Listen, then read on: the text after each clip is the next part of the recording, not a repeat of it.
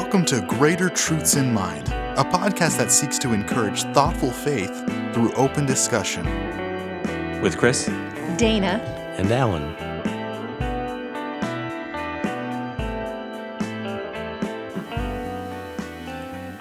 And that kind of moves on to our next topic. So, in praying about the Book of Mormon, too, what they're saying, you're not just testing whether or not the Book of Mormon is true, whether or not the LDS Church is true. So it's not pray about the Book of Mormon, figure out if it's true, and then figure out which flavor of the LDS religion you want to join. It's pray about it's true, join the mainstream church. But, even a lot of the doctrines in the LDS Church have changed over time.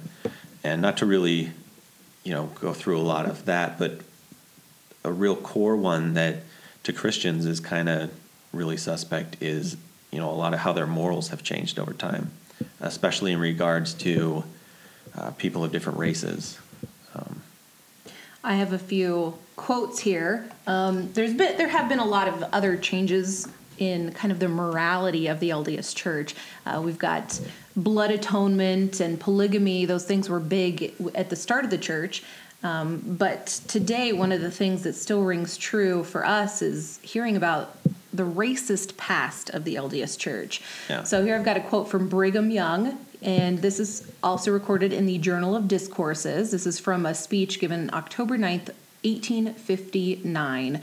You can read this in Journal of Discourses 7, 290 through 291. It's kind of long.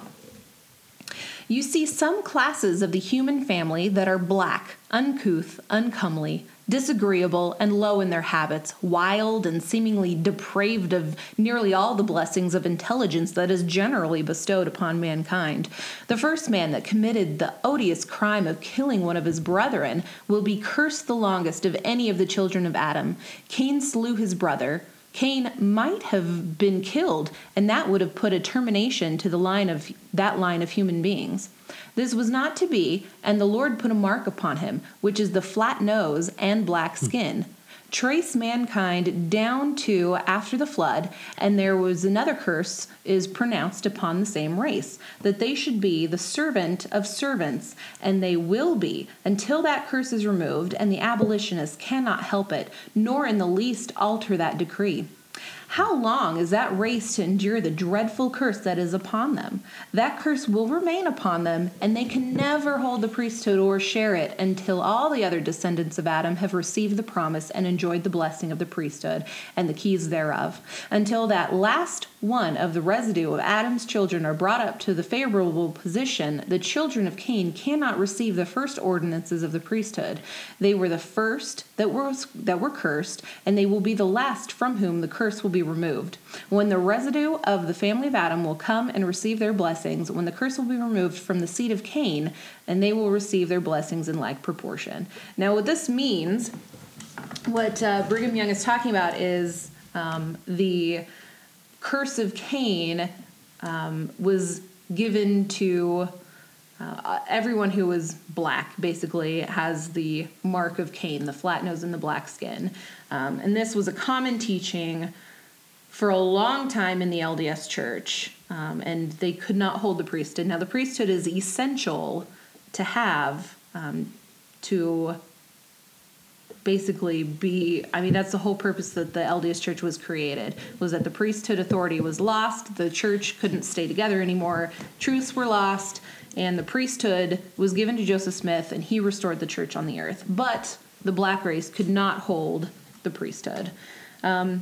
I have another article from Mark E. Peterson. This one was in 1954, so about 90 years after the last Brigham Young quote. So in this one, this was a speech given at BYU, August 27th, 1954. So Mark E. Peterson, an apostle of the LDS Church, said, "If I were to marry a Negro woman and have children by her, my children would all be cursed as to the priesthood. Do I want my children cursed as to the priesthood? If there is one drop of Negro blood in my children, as I read to you, they receive the curse. There isn't any argument, therefore, as to intermarriage with the Negro, is there? We are generous with the Negro. We are willing that the Negro have the highest kind of education. I would be willing to let every Negro drive a Cadillac if they could afford it. I would be willing that they have all the advantages they can get out of life in this world. But let them enjoy these things among themselves. I think that the Lord separated the Negro, and who is man to change that segregation? It reminds me of the scripture on marriage. What God hath joined together, let no man put asunder. Only here we have the reverse of the thing. What God hath separated, let no man bring together again. Oh, my God. End quote. Yeah. So these are repulsive, ugly, racist, evil thoughts from people who themselves are evil for holding them and spreading them. But contrast this with Christianity at the same time that the Mormon Church was being founded. And, ironically, the claim was that there was no valid church on earth at the time. And that was the need for the restoration of the one true church, was that the true church didn't exist. And yet, the church at that time in America was very strong, and the quality of the morality and the doctrine being taught and preached widely in America was so much better than that. In fact, it was exactly the opposite. Charles Finney, one of the greatest revivalists in history and responsible for probably 500,000 conversions, and the second Great Awakening in America that happened in the northeast of the country. He preached that if anybody called themselves a Christian and held the least amount of racism, if they treated a black in any way different than they treated whites, if they were not willing to study alongside them in school, work alongside them, marry them, if they treated them different in any way, then they were not true Christians and they were going to hell. And that's the quality of Christianity that existed then and that was received widely. And then Mormonism starts in that environment, preaching and spreading hate. A popular thing you'll hear today from Mormons is the phrase from the Bible, you will know them by their fruits. And so Mormons today have a very high moral standard. They're good people, quote unquote, based on human standards. So they'll say, well, we're good, so you can know that we're of the true church, that we have the right religion because we're good people. However, if you look back on historical LDS, the historical LDS leadership, they have many attributes that would not be considered moral. They would not be considered good. And you read these quotes, and there's so many more. I just read 2 quotes. You can find just a plethora of quotes from LDS leadership throughout history that are really atrocious and racist. There's no other way to put it.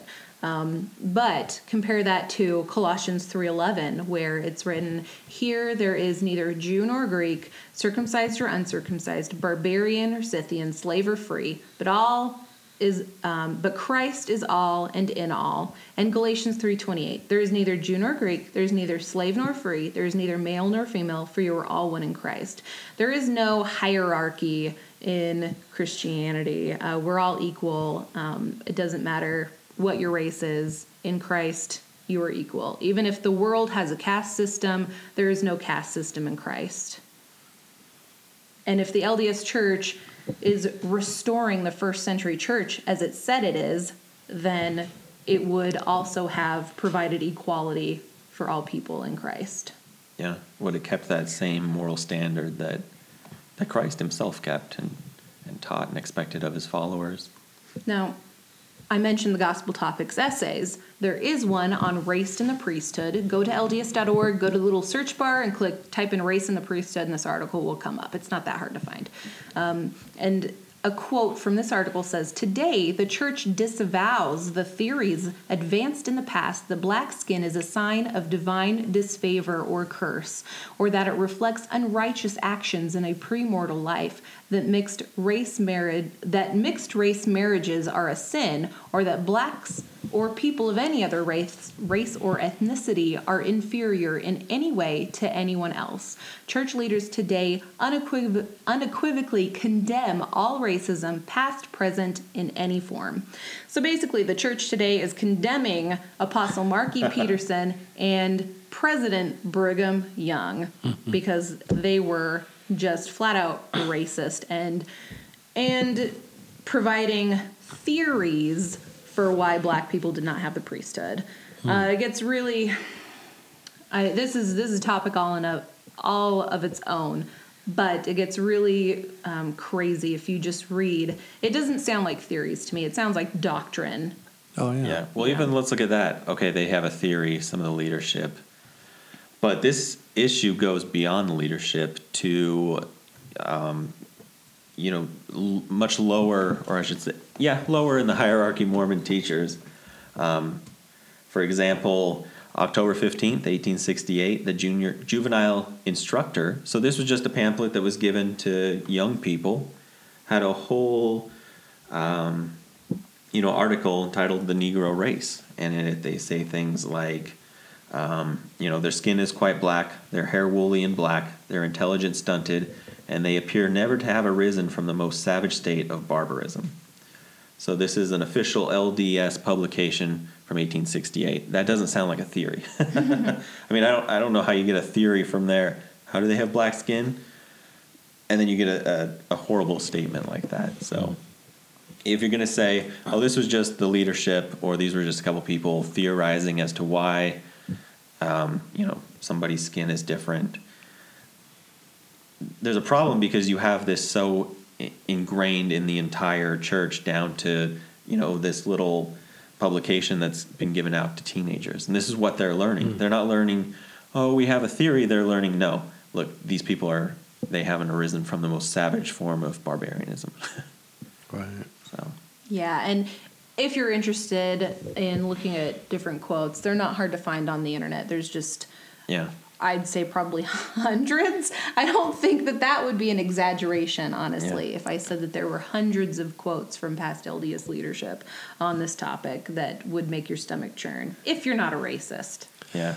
So I would think an honest person looking at the history of the Mormon Church and trying to understand why they were racist for so long and just very recently reversed that position, they would say that the climate in America has changed so much that racism is no longer tolerated. Yeah. And so they had to have a new revelation. And when did they change their policy on this officially? 1979. 1979. So forget, in the 1860s, we fought a civil war to free blacks of slavery. There's so much writing from that time. Even look at President Lincoln's speeches. He loved blacks. He treated them as complete equals. And many white Americans fought and died trying to free slaves, black slaves. So many,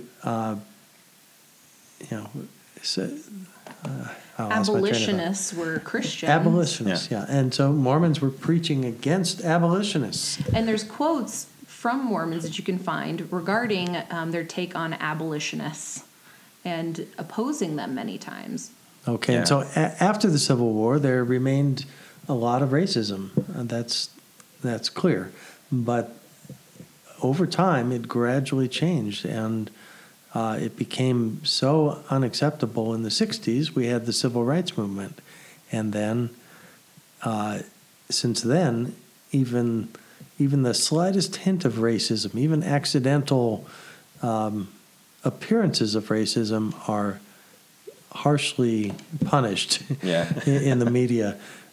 So it took all that time when it got to that point, till the 70s, when the Mormons would have a revelation and finally eliminated from their teaching.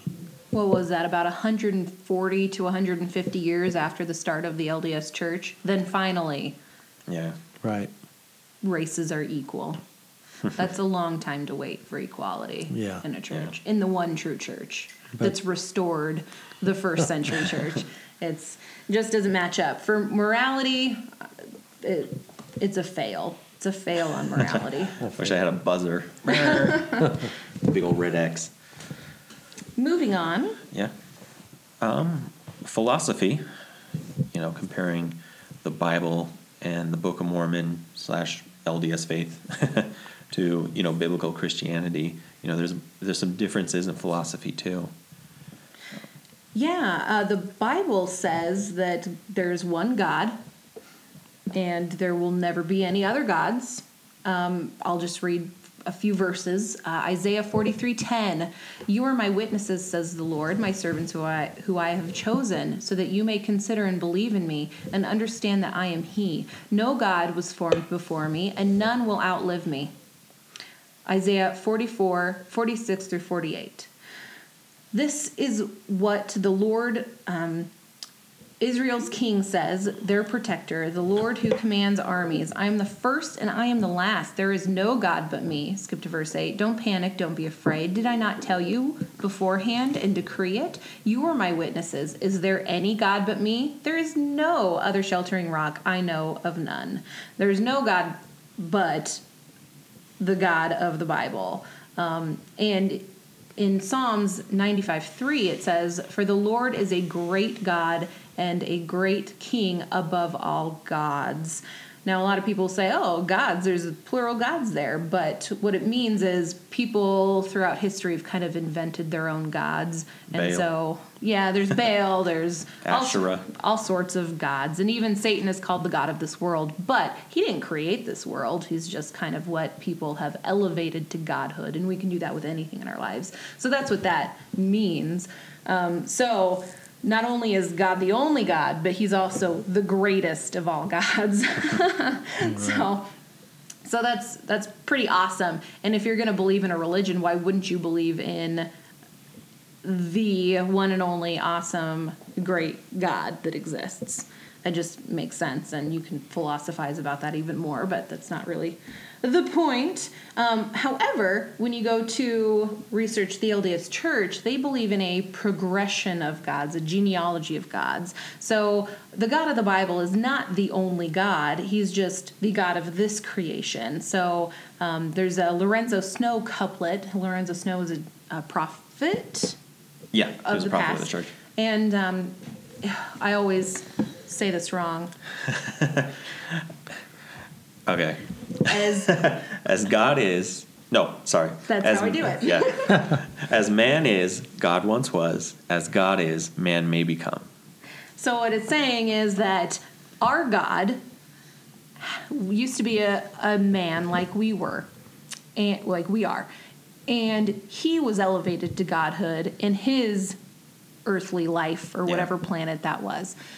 And so we have a grandfather God. And this goes on throughout history to who knows when. There's no official end I've to heard this. eternity, which Doesn't make sense. has its own scientific and philosophical issues in talking about eternity, but Yeah, it's referred to as the infinite regress. yeah. So it was like there was never a time where this wasn't going on. And you can never, therefore, get back to one being who was the being behind all other beings. Yeah.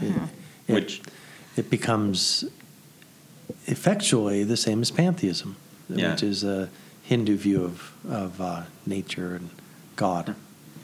And of course, if you talk about infinity to mathematicians, people who deal in numbers, and you say something went back infinitely, there's going to be problems, logical problems. Something can't be infinite unless an infinite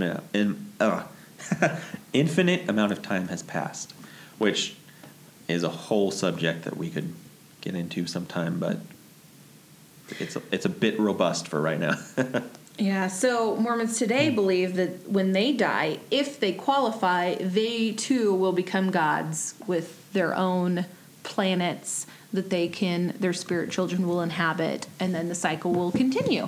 So, I mean, in the vast universes, there are just a plethora of gods. So really, our God isn't the one and only God.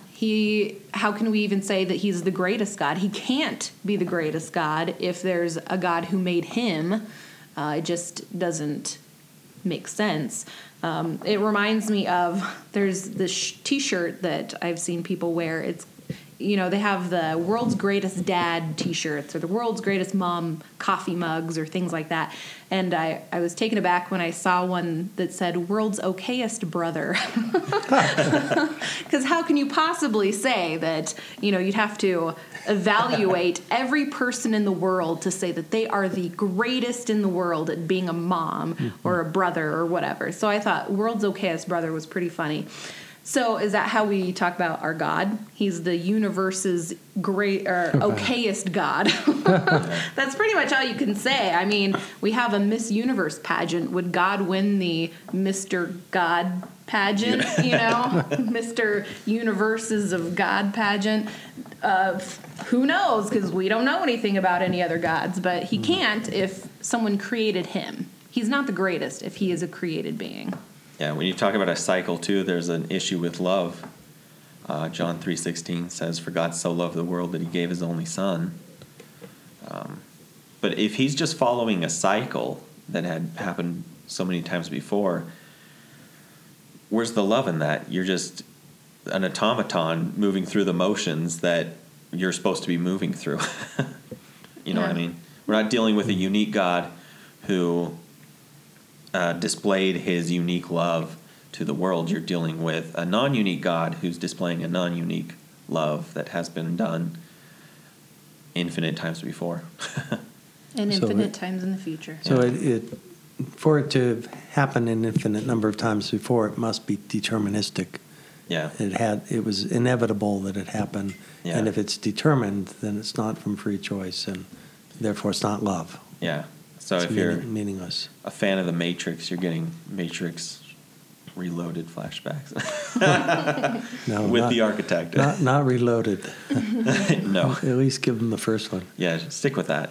But yeah, they kind of talk about that. But yeah, I mean, is that really love? You're moving through motions that have already been set before you were even creative. And I guess for me, the biggest problem is I want to worship the God, the real God. Yeah. The one responsible for all of creation. Yeah, when you talk to an LDS missionary about that, as we have in the past, they say, well, that doesn't really matter. That's not for us to talk about. Yeah. We don't know about it. We can't speculate about it. We're just supposed to worship the God we're told to worship. But, that's a problem for me. I can't just say, oh, okay. You want to worship a God you're expected to worship. Well, no, because I'm a Christian. I worship the God that I love and worship because he had this great display of love that saved me. Not because, he's just one of many. Again, just going through the motions.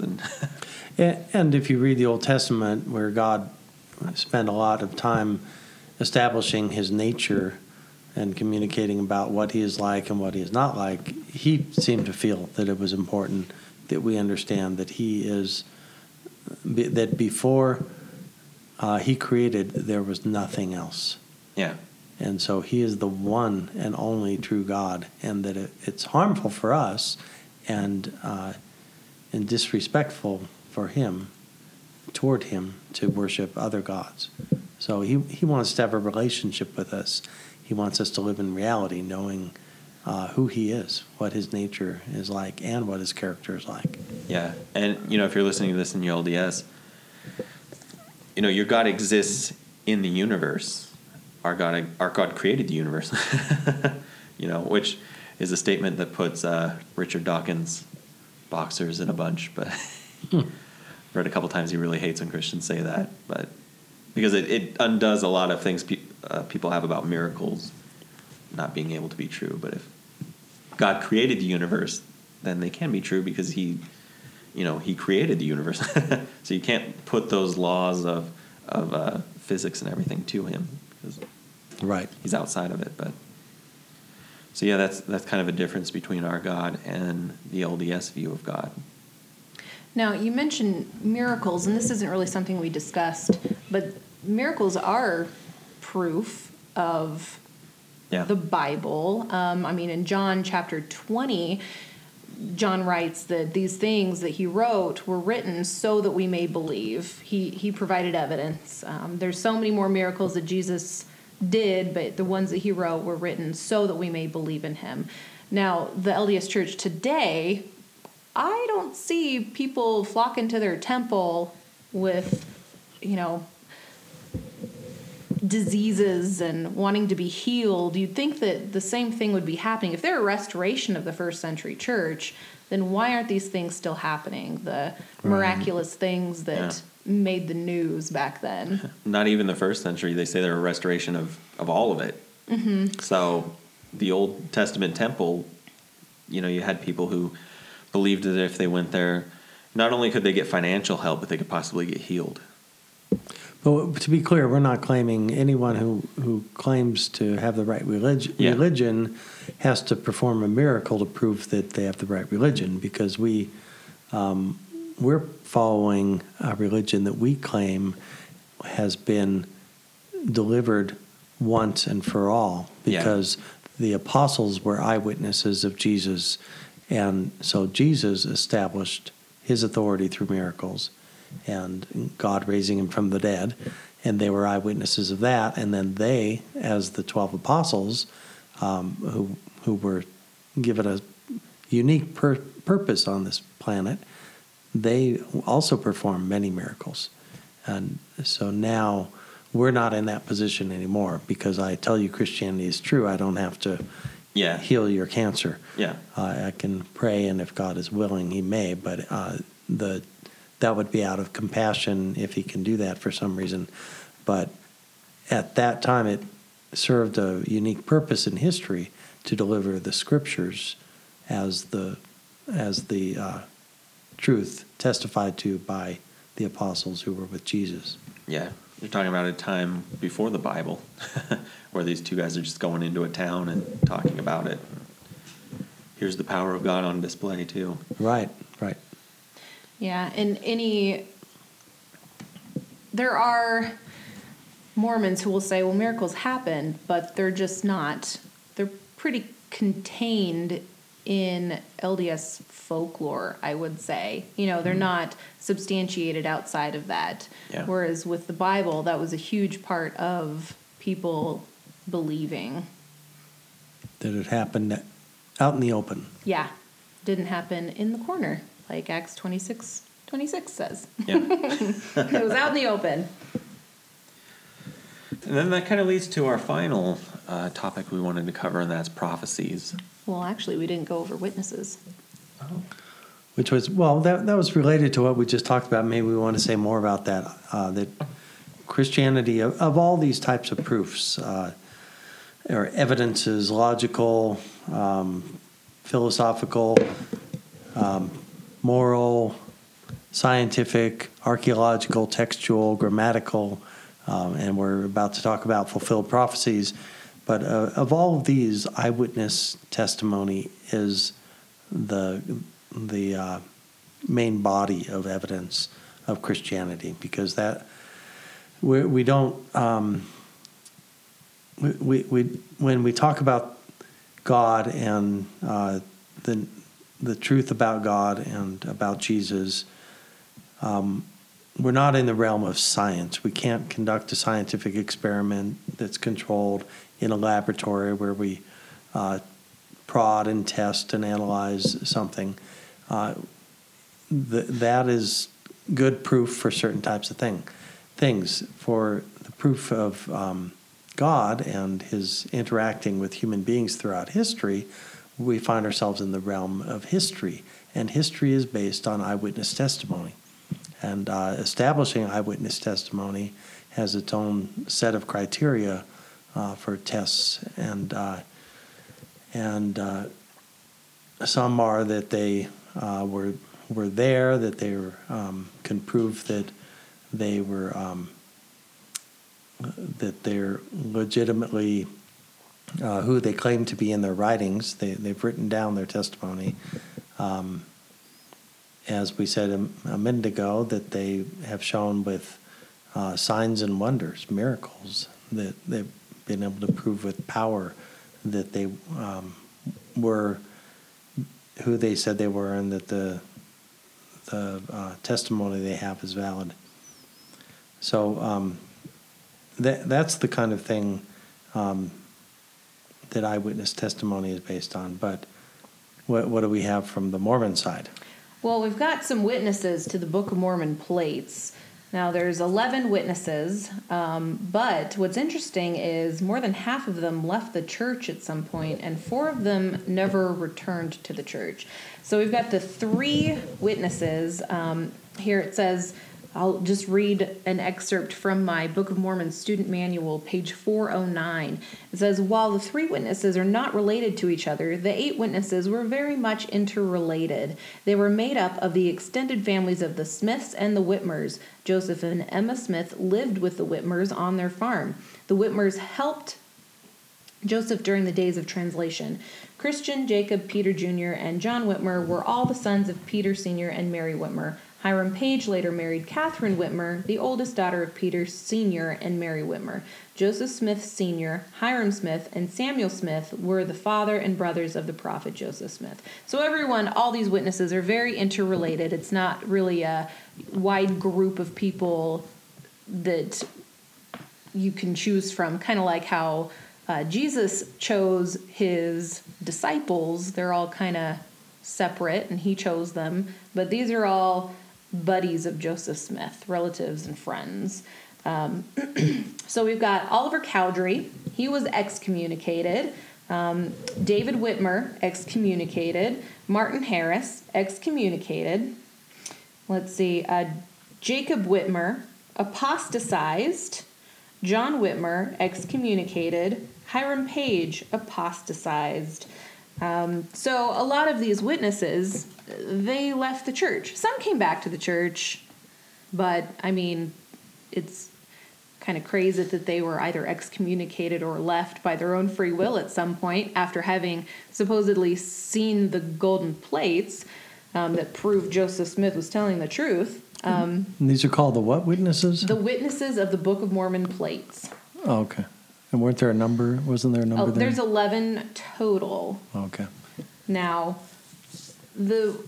a strange thing about them being eyewitnesses is that it doesn't really seem like they actually saw the plates after all.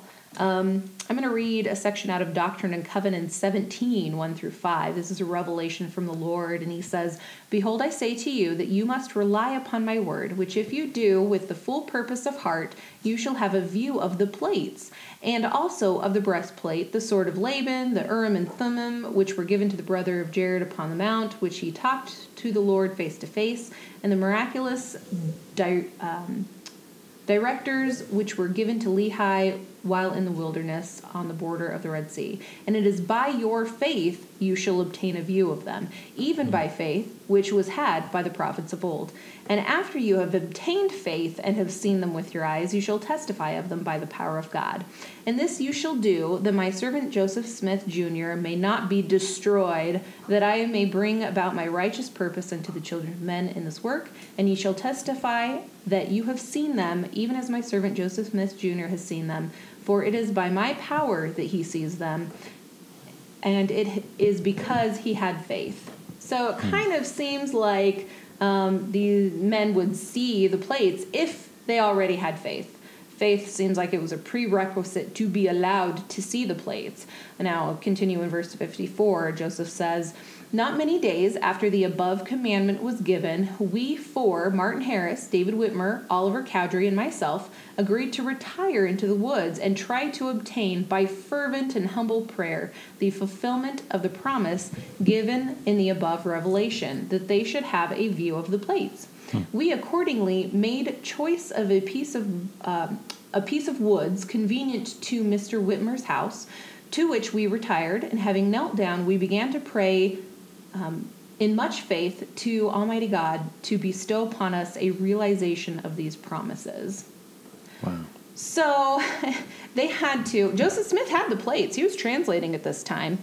But for some reason, they had to go hang out in the woods, pray fervently, have faith, and then they would see them. If the plates are tangible, real things, why did they need to pray to see them? Why couldn't Joseph Smith say, hey, check out my plates? So the Mormon version of talking about witnesses has nothing in common with the biblical view. Correct. When John wrote that he stood at the foot of the cross while Jesus was being crucified, and then afterwards, when the Roman soldier came and put a spear in his side, and he saw blood and water pour out together, proving he was dead, he said, "And I am a witness of these things." He meant he was standing there, feet away, with his eyes seeing a real thing happen. Yes. Like we do in normal language, and he didn't have to pray with fervent prayer, having faith to see it.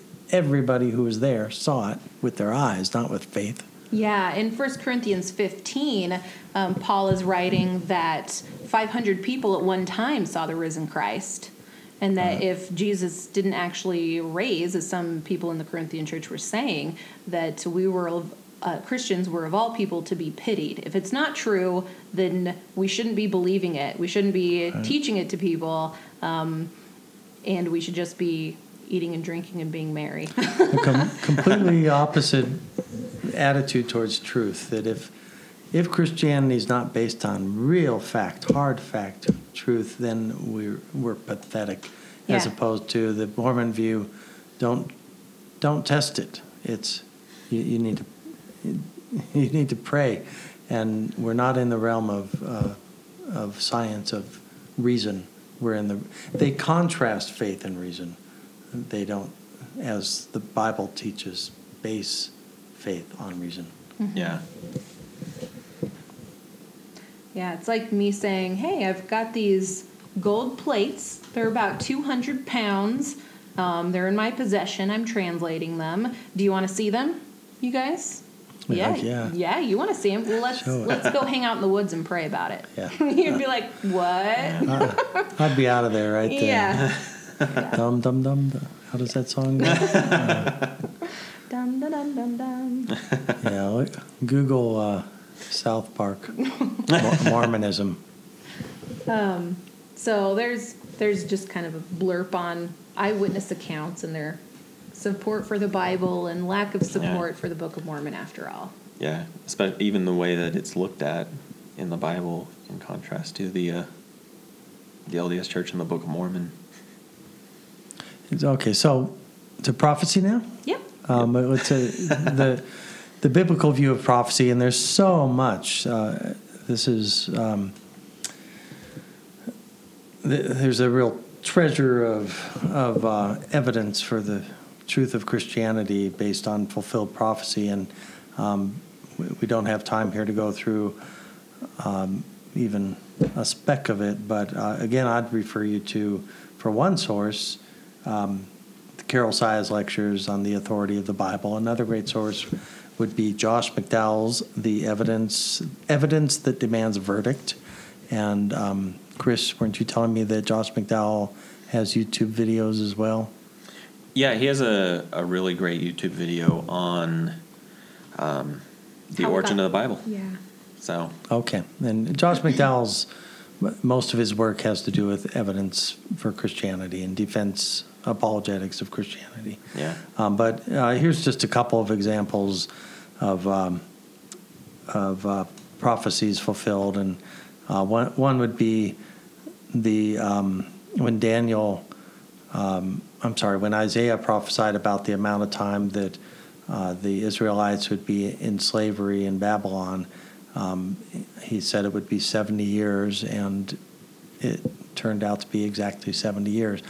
Totally out of the control of anybody, any Jew who could control the outcome of that. These kinds of things are wonderful when you consider how they could happen. Let's see. One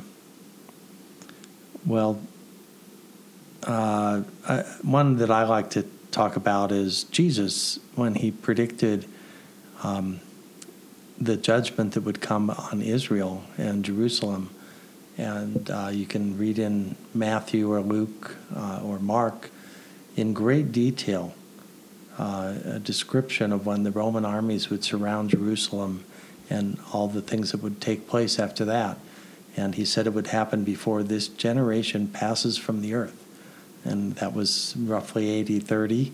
And by AD 70, Jerusalem was destroyed in a Holocaust that was chillingly similar to Jesus' account. Do you have any others you want to mention? Well, there's just countless prophecies fulfilled in the Bible. Yeah. Well, of Jesus, I shouldn't neglect that. Yeah. In fact, from Genesis all the way to Malachi, you read every single book in the Old Testament has something to say about the Messiah and some little description, of some little details or the big picture, and seeing them all come true in the New Testament, things that could never have been orchestrated by anyone but God. And one of the best known is in Isaiah 53, a description of the crucifixion, which is pretty shocking. Most Jews can read that and be converted on the spot. Yeah, and what's funny about that is, so a lot of people refer to Isaiah as the fifth gospel. Yeah. And in the Dead Sea Scrolls, we actually have an entire, or Isaiah in its entirety. And so when they look at the Dead Sea Scrolls, it's dated like, I think, a couple hundred years BC. Yeah. So you have Isaiah, and you have the description of Christ's death in that, dated by secular historians 200 years, 230 before that even happens.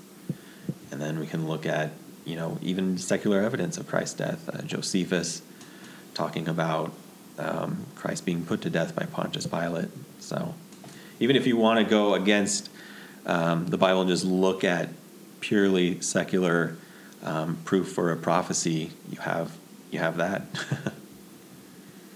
But when you're dealing with prophets,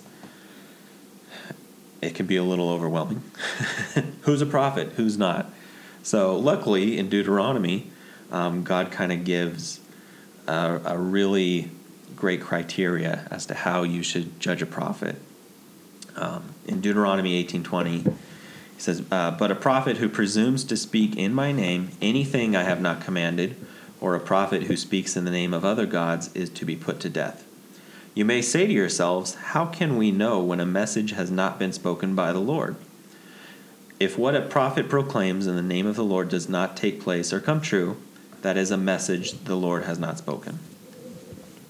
And so, they ask, or that, he kind of preempts their question, how do we even know then if a message has been from God or not? How do we know if this person is a prophet or not? He says, well, if they prophesy in my name and it doesn't come true, they're not my prophet. They're not speaking a message from me. So predicting the future accurately is a valid test of someone's authority to speak for God. It's really the only one, Yeah, because it's the only thing that you can't control. Right. In a lot of ways. Right. So I have 3 prophecies from Joseph Smith that did not come true. So they don't meet the criteria. Joseph Smith doesn't meet the criteria. And therefore, as a Bible-believing Christian, I have to assume that Joseph Smith is not a prophet of God. We don't necessarily have to put people to death these days. No. Just in case people aren't familiar, that was a period of time when God had a unique situation with a people that he called his chosen people, the Israelites, and he was their king. And it served a very special purpose in the history of mankind of laying the groundwork to usher in the coming of the Messiah to save the world. And so there's a lot of dynamics in government that were in effect that we shouldn't try to put into effect today. Yeah. And, especially because we have the Bible. So we have the completion right there. Right. So, failed prophecies today don't really impact Christianity at all because we. Right. But, one of the biggest prophecies, and one I've been given by missionaries, is that Joseph Smith correctly prophesied the American Civil War. And so I went through and I checked it out, before we met with them the next time after they had given me that, and there were some problems. So I'll kind of go through and read the prophecy. And so, what Joseph Smith said, he says, "Verily, thus saith the Lord concerning the wars that will shortly come to pass, beginning at the rebellion of South Carolina, which will eventually terminate in the death and misery of many souls." Should have stopped right there. That's where he should have ended it. And then you might have something.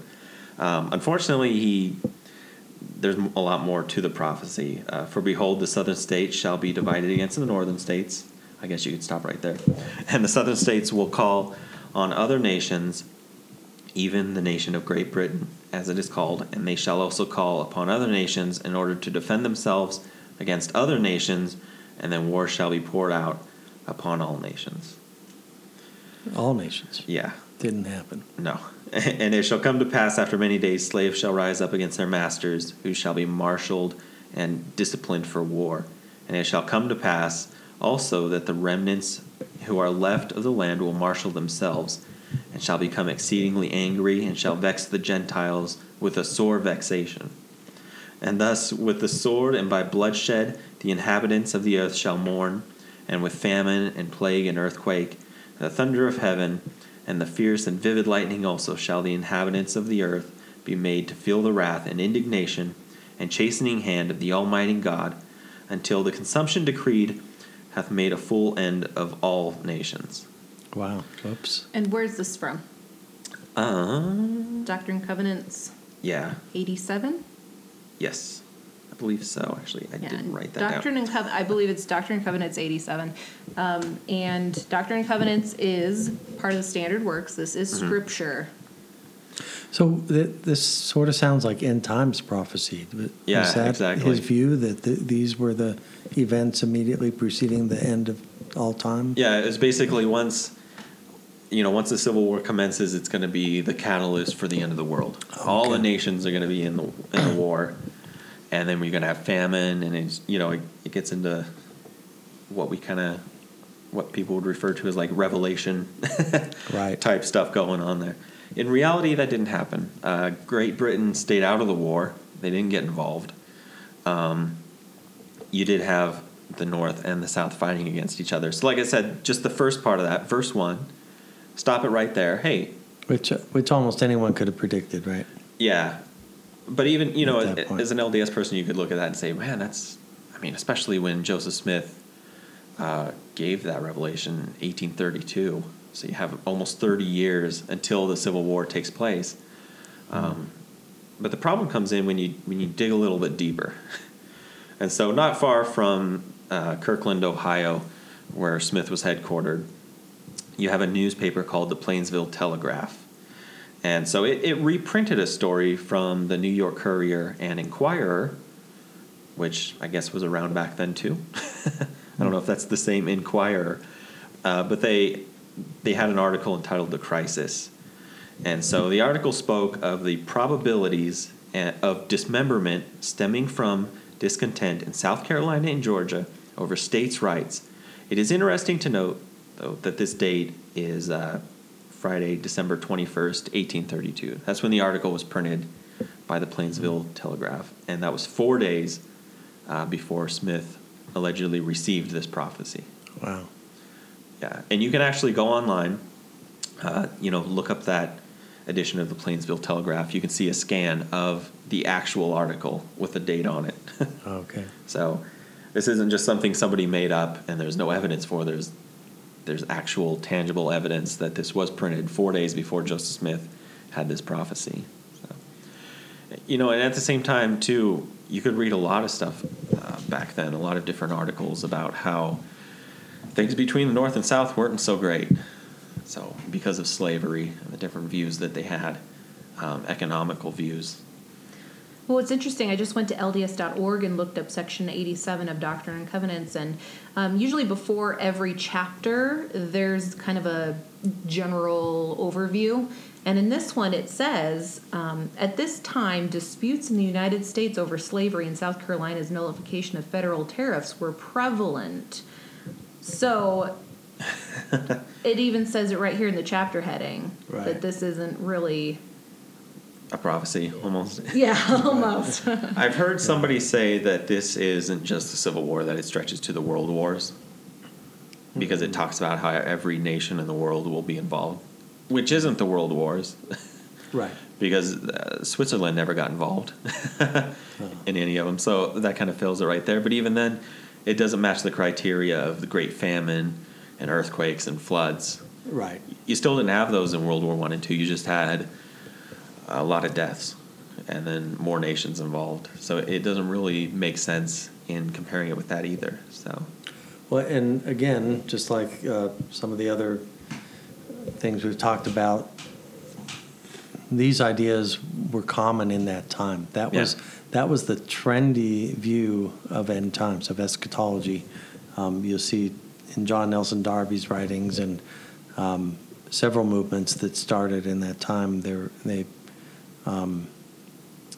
believed that America was going to, well, a lot of the American versions of this, I should say, John Nelson Darby was English, but they believed that America would be central to the unrolling of the end times prophecies, and that the current events, just like people are doing today, were interpreted as fulfillment of things that we read about in the book of Revelation or in the Olivet Discourse.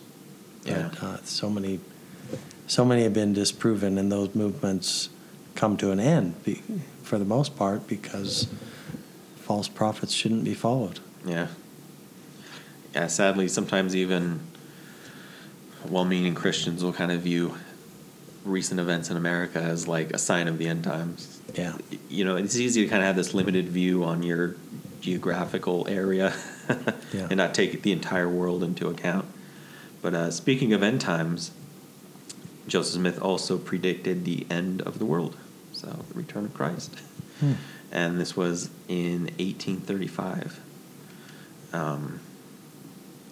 In the history of the church, it says, President Smith then stated that the meeting had been called because God commanded it, and it was made known to him by a vision and by the Holy Spirit. It was the will of God that those who went to Zion with a determination to lay down their lives, if necessary, should be ordained to the ministry and go forth to prune the vineyard for the last time.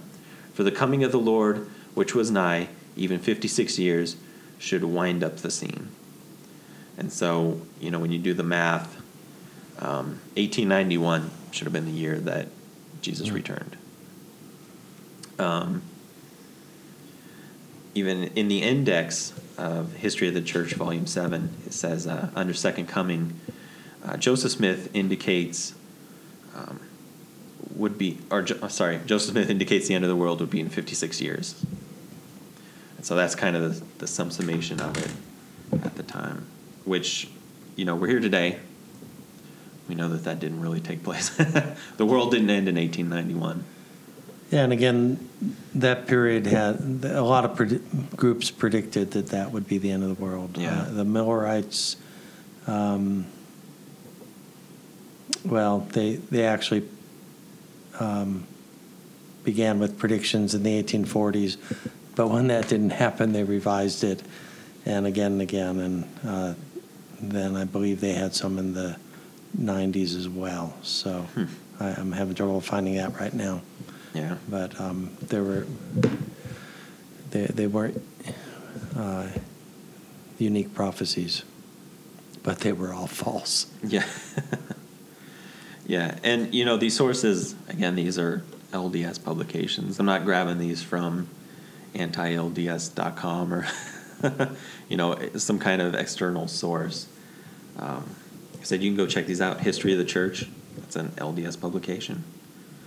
Doctrine and Covenants, of course, for the Civil War one you can check out. The final one is the Temple Lot Temple. So Joseph Smith had a prophecy that a temple would be built in Missouri within his generation. He said, Yea, the word of the Lord concerning his church established in the last days for the restoration of his people, as he has spoken by the mouth of his prophets, and for the gathering of his saints to stand upon Mount Zion, which shall be the new city of Jerusalem, which city shall be built, beginning at the temple lot, which is appointed by the finger of the Lord in the western boundaries of the state of Missouri, and dedicated by the hand of Joseph Smith, and others with whom the Lord was well pleased. Verily, this is the word of the Lord, that this city, New Jerusalem, shall be built by the gathering of the saints, beginning at this place, even the place of the temple, which temple shall be reared in this generation. For verily, this generation shall not pass away until a house has been built unto the Lord, and a cloud shall rest upon it, which cloud shall be even the glory of the Lord, which shall fill the house. Therefore, as I said concerning the son of Moses, for the sons of Moses and also the sons of Aaron shall offer an acceptable offering and sacrifice in the house of the Lord, which house shall be built unto the Lord in this generation upon the consecrated spot which I have appointed. And that's Doctrine and Covenants 84, 2 through 5, and the last section was verse 31. And so the spot that he had appointed was in Missouri. It's known as the Temple Lot. The LDS Church doesn't really own it. There's an offshoot, like a Reformed LDS there, called Church of Christ Temple Lot. But there's no temple there. There's just a big open lot with grass on it. So, and we have another prophecy, Joseph Smith saying, the temple will be built here in my generation, but that never happened. In fact, the LDS people were driven out of Jackson County in 1833. So, again, they weren't even gathered there according to his prophecy in dealing with the temple. So all these prophecies would have been reasons to believe him. Yeah. But unfulfilled, they become reasons not to believe him. Yeah. Not just on these points, but on all points. Yeah. Now, a lot of LDS people, including apologists, I'm reading this from a fairmormon.org, an apologist site. It says, most prophecies are contingent, even if this is not made explicit when the prophecy is given. That is, the free agent choices of mortals can impact whether a given prophecy comes to pass. So you hear this a lot with the end of the world people, Right. Various people who claim to be Christians who will say, oh, the end of the world is going to be on this specific date. And then it comes to pass, and the end of the world doesn't happen on that specific date. And they'll say, oh, well, God changed his mind. People weren't ready.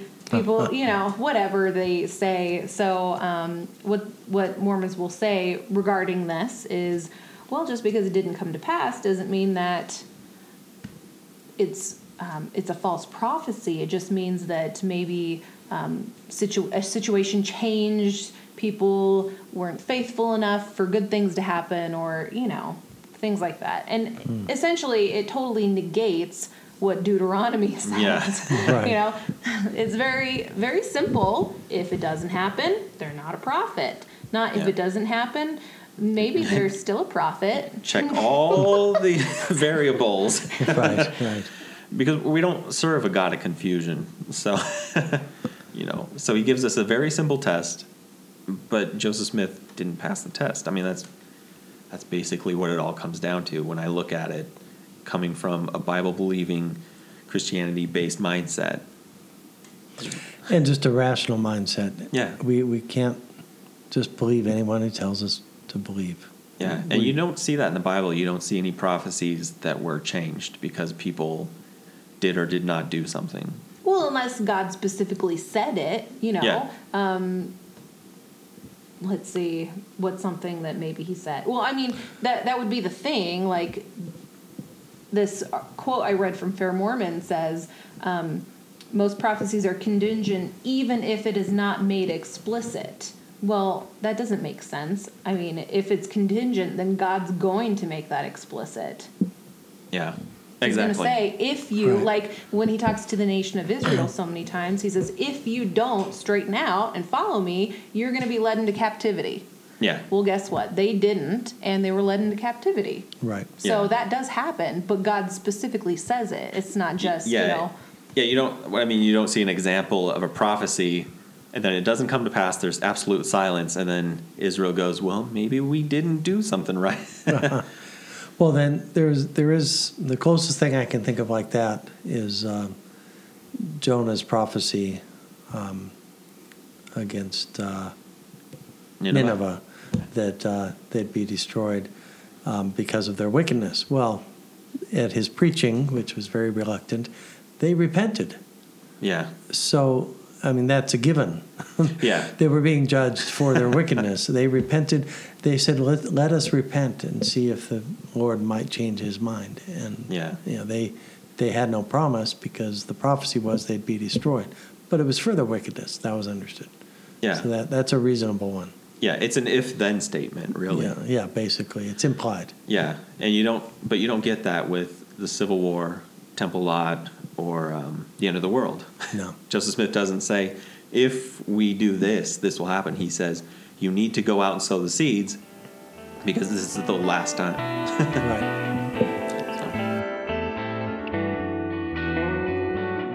Thanks for listening to Greater Truths in Mind. Send your questions, commentaries, or corrections to agospelofgrace@yahoo.com.